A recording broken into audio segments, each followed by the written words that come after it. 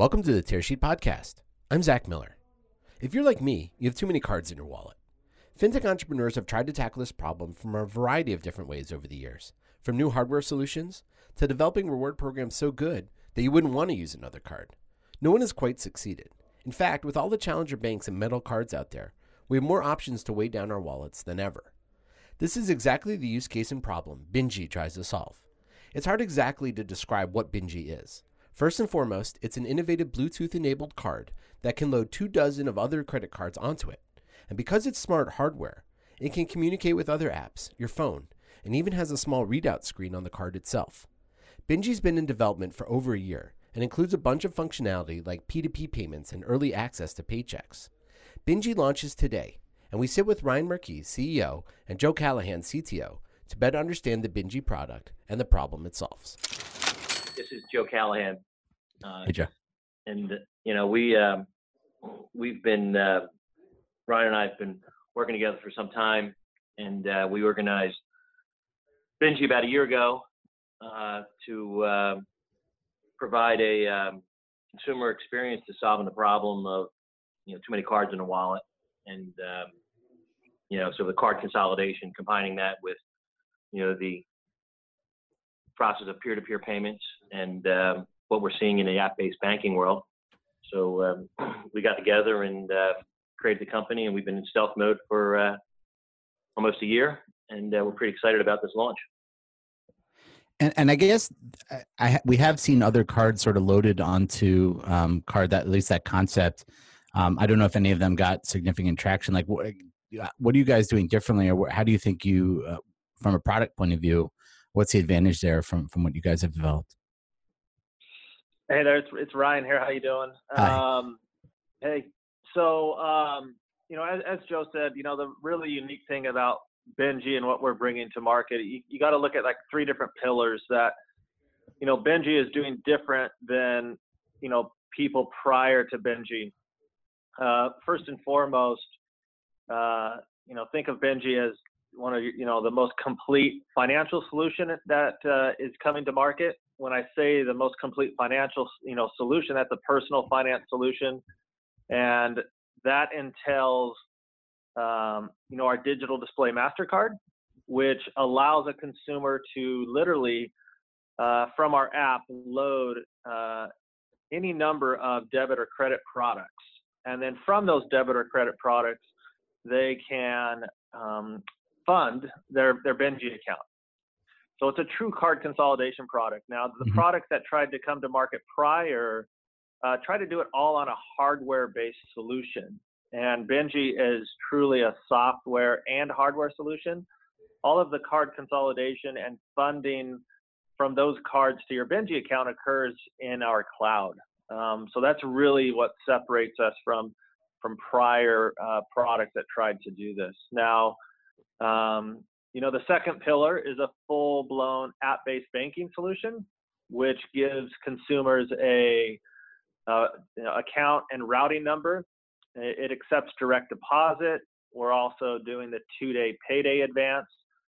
So we'll post the funds from the direct deposit as soon as we see that wire coming into our account. And we're also built out a full peer-to-peer payments platform. So if you have Bingy and I have Bingy, we can Bingy each other money, and each user gets a unique ID similar to other peer-to-peer platforms out there. So it's really a complete solution. There's people, there's companies out there doing app-based banking. You hear the challenger neobanks that are out there that are crushing it right now. Bingy is everything that those companies offer, plus the card consolidation, plus the peer-to-peer, all built into one uniformed app. So that was definitely one of the things that was impressed upon me was sort of the full blownness, is that a word, of the offering. Yeah. What decision, I guess, how did you make the decision, and what did you determine to build yourself versus like use or to partner with in terms of building the tech stack? Yeah, so this is Joe Callahan again. So we, just with our experience and knowledge in the tech space, in the development space, we wanted to make sure we were vertically integrated.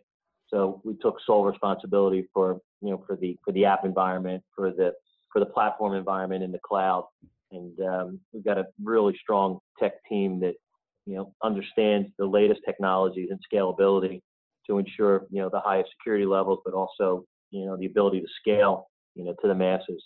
So as opposed to just bringing in some other technology, we wanted to make sure we owned it and controlled it, and we could expand it and open it up to be interoperable with other environments as need be.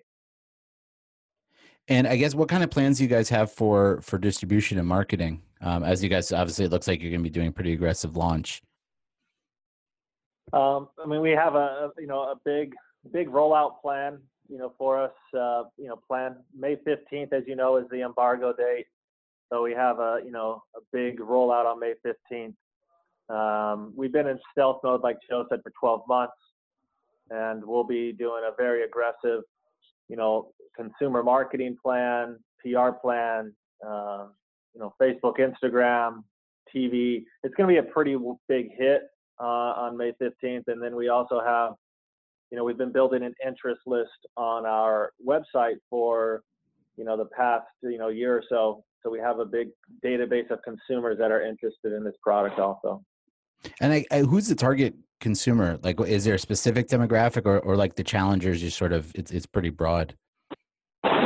That's what's so powerful, I think, about Benji, even compared to the other platforms out there. If you think of the consumers and the average American consumer, I think the statistic is the average consumer has about 5 debit or credit products per consumer. So Benji really caters to anybody that has multiple debit or credit products and a consumer that is also looking for an app-based banking solution. So the appeal and the consumer reach is very broad. There's some pretty interesting things I was thinking about before the interview that you guys can do if you're sitting on top of all that information. Like, is there a product or data component, I guess, longer term once you get significant usage on the platform? We're keeping our minds pretty open right now as far as the future and offerings, but there's definitely a lot that we can do with the platform and expand. What could go wrong, I guess, or what kind of hurdles do you guys need to clear to be able to to hit on sort of hit the numbers in your plan? Going back to us being in stealth mode, Benji has been in stealth mode for 12 months, and we have strategically have made that decision to stay completely stealth mode to make sure we are prepared and 100% ready for launch. I was actually talking to my wife. I'll give you a quick story. I was talking to my wife this week, and I was like, we're 10 days before launch, and I feel very calm because everything is ready. We feel like we've checked all the boxes. Cards are in inventory. They're sitting in the warehouse. There's no pre-order. There's no campaign. We're going to ship the day the orders are placed. The app has been thoroughly tested with a beta user group. I just feel we're very prepared to hit the market really strong. That's awesome. What do you, and so like, obviously the market is hot. Chime is growing and you've got these European challengers who are looking to enter the market. We've had them on the show, and the Europeans specifically, and it wasn't clear to me that they had a firm grasp of the U.S. market. Can you guys comment, I guess, on sort of their viability, I guess, in the U.S. market? I really can't make any comments about, the other challenger banks coming into the U.S. market and their viability in the U.S. market. But what I can say is I know Benji is positioned to really take a strong foothold in the U.S. market. Joe and I's background is in the U.S. market. We're not coming in from another country into the U.S. market. We know exactly what the U.S. consumer is looking for, and I feel we've built the perfect platform that encompasses card consolidation, app-based banking, and peer-to-peer payments. You guys actually built the peer-to-peer yourself, or are you using the technology provider there? No, we built the entire stack ourselves. So I'm, pretty passionate about tech, have been for many decades, and we did some intense research, and then we committed the resources and just cranked it out day by day over the past year. Awesome. And it includes all, every user gets a unique username, unique QR code. You can scan or send. I mean, it's a really powerful system. And the other great thing about our peer-to-peer platform is the money that is sent to you, you can use immediately on your Benji card. There's no transferring to a third-party bank like other platforms that are out there. And the other really powerful thing about our peer-to-peer is you can choose how you want to fund that peer-to-peer. So you can use the money that's in your Benji account, or you can choose any other debit or credit product to, pay that consumer on a peer-to-peer payment. Even when a consumer chooses a debit product, it's completely free. There's no fees to transfer from your Benji account or a debit product. And so where are the fees sort of recouped then, I guess, in the model? The interchange fees, or I guess I don't understand enough about that industry. Yeah, so Benji is a completely for the user. There's no monthly fees, no transaction fees, no overdraft fees, no peer-to-peer payment fees. There is where Benji makes money is through the interchange revenue. Anytime a consumer makes a transaction at a retailer, Benji is, since we're the issuing, network or issuing, party of that card, of the Benji card, we're involved in that interchange revenue. Got it. And in terms of the model, you've got this big sort of marketing distribution blast going out for the 15th. Are you guys also looking for the indirect model as well? Are you going to be partnering with banks or other financial institutions or other cards, I guess, to help with distribution? We're going to evaluate all those options and listen to the marketplace. And, as a B2C company today, but, for anyone to be successful at scale, you have to consider all channels and all possibilities. Yeah, I think it's pretty interesting. Some of the challengers are also thinking about going B2B as well, and with a white label solution. So just curious. I know it's too early. Yeah, I mean, our platform was definitely built to be able to offer that. Mm-hmm. So like Joe said, if the right opportunity comes, we're able to scale to a B2B if that opportunity arises. And is the company based in LA? Our headquarters is actually in Irvine, in Orange County. Yeah. What's it like building in Philadelphia? Okay, cool. What's it like building a fintech in Irvine? It's awesome. It's actually a really good hub for us. We also have offices in Taipei, in Taiwan. Mm-hmm. And so it's actually, we're right across, I don't know if you're familiar with it, but we're right in the tech center of Irvine. So it's not Silicon Valley, but it's definitely booming, and we have a lot of great talent and resources there available to us. That is awesome. I'm trying to think. I think that's pretty much the questions I had for this conversation. Is there anything I missed? Anything I should have asked? I think you covered it. I think you've grasped it, from the initial release, just to reiterate, I think it's, one of the most unique things about Benji is that it's a full solution. It's a complete personal finance solution for consumers. I've been living off my Benji card for well over a month now in the real world. It's the only card in my wallet.